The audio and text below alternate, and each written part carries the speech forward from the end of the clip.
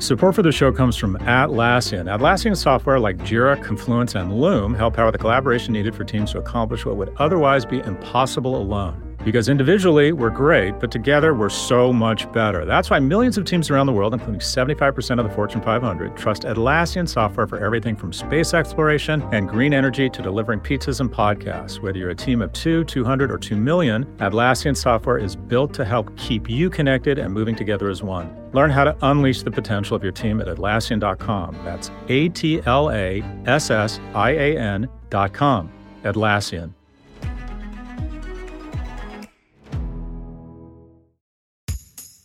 I think we can all agree the current political moment is fraught. But how does it compare to the other fraught political moments in history?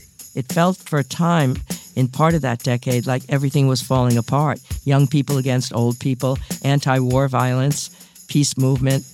I'm former U.S. Attorney Preet Bharara, and this week, presidential historian Doris Kearns Goodwin joins me on my podcast, Stay Tuned with Preet.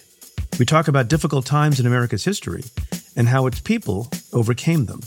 The episode is out now. Search and follow Stay Tuned with Preet wherever you get your podcasts.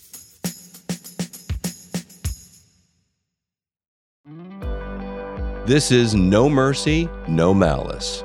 The media thinks the latest Trump indictment is a story about evidence, law, and politics. But what is more likely to determine Trump's fate?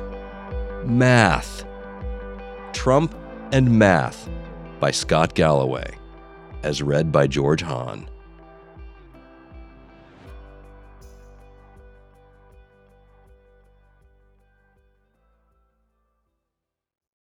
I don't know. Nobody does.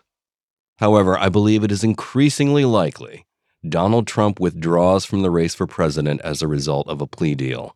Why? A. Math.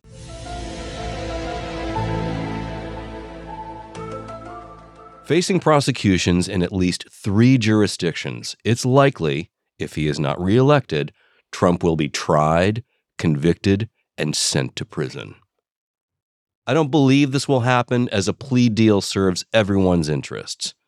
Trump and the prosecutors, I speculate, will settle for a lifetime ban on serving in public office in exchange for the resolution of criminal proceedings against him. As the political map comes into focus, a plea deal will emerge as the best outcome for Trump.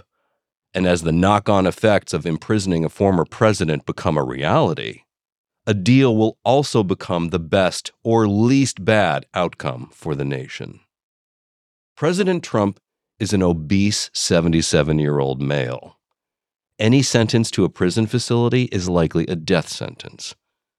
Attorneys general wield the power of possible incarceration. Even more compelling, the prospect of survival, avoiding death behind bars. Incarceration, balanced against a life post-deal of golf clubs, sycophants, and porn stars, weighs heavily on even the most delusional psyche. How serious is the threat of prison? Former President Donald Trump has been indicted by federal prosecutors. Donald Trump has been indicted by the Manhattan grand jury that we've been following for months. Federal grand jury has indicted former President Donald Trump in connection. As I write this, President Trump has been indicted 3 times. In New York for tax and reporting violations related to hush money payments. In federal court in Miami for mishandling national security documents and obstructing the investigation into his conduct. And in federal court in D.C. for attempting to subvert the 2020 election. Later this month, a 4th is expected in Georgia on charges of election tampering. But what is the risk he actually goes to jail? What sounds improbable looks more probable when we do the math. Federal prosecutors rarely lose. In 2021, 94% of defendants charged with a federal felony were convicted. State and local prosecutors convict at high rates as well. The Atlanta office, expected to indict Trump, boasts a 90% conviction rate. Of those convicted by the feds, 74% received prison time. In cases for mishandling national security documents specifically, the DOJ regularly obtains multi-year prison sentences. And the documents case against the former president is notable for the weight of the evidence, including audio of him sharing military secrets he admits he hadn't declassified, the sensitivity of the papers, and his blatant obstruction, offenses the DOJ and courts take very seriously. Isn't it amazing? I have a big pile of papers. This thing just came up. Look. This was him. They presented me this. It's not any one case that cements Trump's fate, but the compounding risk of several indictments. Okay, but Trump is not a typical defendant, and no case against him will be straightforward. He has unlimited resources and can deploy the full apparatus of a billionaire's legal defense. In addition, there is a non-zero probability any jury will have a Trumper who refuses to convict. Also, prosecuting each case presents obstacles. The New York case is generally regarded as weak, and while the Manhattan DA's office is well-resourced, it's not the DOJ. As heavy as the federal documents case looks on paper, trying it will be a challenge. Just working out the logistics of handling sensitive government secrets in the context of a public trial could take months of litigation and appeals. The election interference charges are complex and based on novel or rarely tested legal theories. There just isn't a lot of precedent for the events of January 6. But the numbers remain stacked against Trump. Still, let's improve his odds of exoneration from 3 in 10 to 8 in 10. Only a 20% chance in each case that he's convicted and sent to prison. The math is still ugly. 0.8 to the fourth power equals 0.41, which means Trump has only a 41% chance of escaping prison, even when given remarkably favorable exceptional odds. The most favorable math still lands him in prison. There are 2 get-out-of-jail cards. 1, he retakes the White House. Or 2, he, see above, reaches a plea deal. The prison vaccine is Trump winning the presidency or another GOP candidate winning and pardoning him. That resolves the federal charges, the greatest threats. And Trump likely believes he or some other Republican president could likely shut down the remaining prosecutions. However, Trump's political power is about to crash onto the rocks of electoral math. Barring a dramatic change in the GOP primary, which could happen, the likely outcome is the former president wins the nomination, then loses decisively to Biden in the general. Current signals suggest the Republican nominee will be Trump. The strongest would-be contender, Ron DeSantis, went from anti-woke warrior to brightening every room he leaves. He's an awful candidate. In 6 months, DeSantis has plummeted from 34% to 15% in Republican primary polling, ceding his ground to the former president. Our very stable genius is now polling at 58%. In the past half-century, no candidate leading by 20 points at this stage has lost the nomination. Trump is up by 43. But Trump's favorable math across the primary is equally ugly in the general election. The media highlights national polls, favorable or unfavorable ratings, and other clickbait. But that's not how we elect presidents. As we're reminded every 4 years, we elect presidents by state. 90% of the states are foregone conclusions. Biden holds a 30-point lead in California. Trump, a 21-point lead in South Dakota.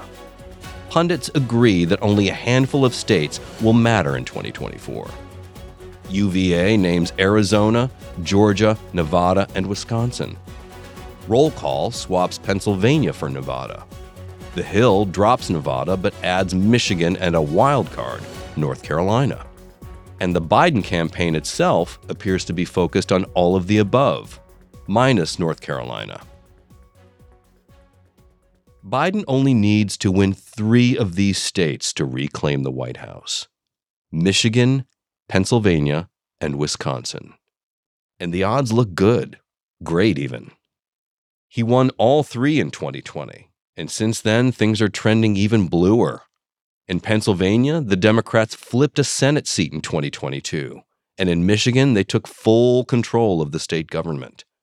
In Wisconsin, the GOP had a slight edge in the midterms, but Biden leads in every poll taken in the state this year. He also has the edge in Michigan and Pennsylvania. Trump's prospects are tenuous on the other 4. Biden carried Georgia in 2020, as well as Arizona and Nevada. And in 2021, the Democrats flipped a Georgia Senate seat, then defended it in 2022, though they lost a House seat.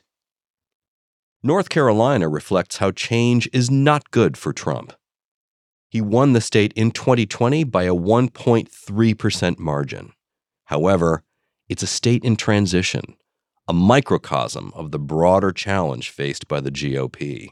The party's base is older and whiter, and that population is giving way to a younger, more diverse, better educated electorate, more likely to vote blue. In North Carolina, those effects are magnified by economic growth from new tech and finance jobs. Toyota, Apple, and other new employers are bringing in a younger, more educated workforce. In 2022, Democrats gained 2 House seats in North Carolina. The state's delegation is now even at 7 and 7. Similar trends are present in Arizona and Nevada. Both states Biden won in 2020. Nationwide, since Trump won the White House in 2016, 32 million young people have become eligible to vote, and 20 million elderly voters have died. That's a 52 million voter swing from old to young. These younger citizens vote in greater numbers than previous younger generations, and they show no signs of becoming more conservative as they age. We're still a long way from November 2024, and a lot could happen. War is still raging in Europe, and Biden is 81. However, the most important factor in almost every presidential election, by far, is the economy. On that front, everything's coming up Biden. GDP growth accelerated from 2% to 2.4% last quarter. Unemployment remains low at 3.6%, and job growth continues to exceed expectations, with 372,000 new jobs created in June. Inflation fell to 3% in June, its lowest rate in 2 years. Contrast that with other nations, including France at 4.5%, Germany at 6.4%, and the UK at 7.9%. More importantly for voter economics, U.S. wage growth is now outpacing inflation. Perceptions haven't caught up with reality, but they will. If voters continue to vote on the economy, Trump loses badly. The closer we get to a Trump loss in 2024, the more his currency for a plea deal diminishes. A loss would cement the notion that he has cost the party too much for too long. Traditional Republican leaders can't wait to see the last of Trump, and his acolytes now have power bases of their own. Fox will abandon him. The cloud cover provided by Lindsey Graham, Kevin McCarthy, and other sycophants will disappear, and the pool of jurors who'd refuse to convict will shrink. He'll also lose access to any backroom influence his political allies might bring to bear on the DOJ or state and local prosecutorial offices. His currency is a single token: his potential return to the Oval Office. And once that's gone, so is his leverage. Trump won't like the deal, but the decision will be easier to make than many people think. He has no observable ideological commitment or loyalty to the Republican Party compelling him to run again. In the 2022 midterms, Trump amassed a war chest of $108 million and gave none to GOP candidates. And he gives up all the time. His track record is quitting. From his 6 bankruptcies, including the Trump Taj Mahal Casino, to his innumerable abandoned projects, such as the defunct New Jersey Generals football team and the disgraced education-for-profit Trump University. And people who know him, including his former chief of staff John Kelly and his former footstool Chris Christie, say he has a real fear of going to jail. In sum, Trump's odds of landing in prison are perhaps 50-50 right now, and likely to get worse as we approach the election. Is there a deal to be had? It won't be easy, but the array of prosecutors could work together to strike an agreement for their own sake and the good of the nation. A coordinated negotiation between the DOJ, Georgia, and the Manhattan DA would be complex, but nothing precludes the effort. The alternative is worse. Trials would be a circus, convictions would be subject to years of appeals, and any ultimate incarceration would be a logistical nightmare. And when we step back from the details of these cases, what should the nation be seeking? Is it accountability, or for the nation to move on? The answer is yes, and a plea deal achieves this. There's a broader lesson here. Our successes and failures are not a function of probability, but patterns. Our actions, like interest, compound. A kind act may go unnoticed, but kindness fosters enduring relationships and goodwill. Criminal acts may or may not result in punishment, but criminality screams for justice's attention. And justice, while slow to act, is always listening. Life is so rich.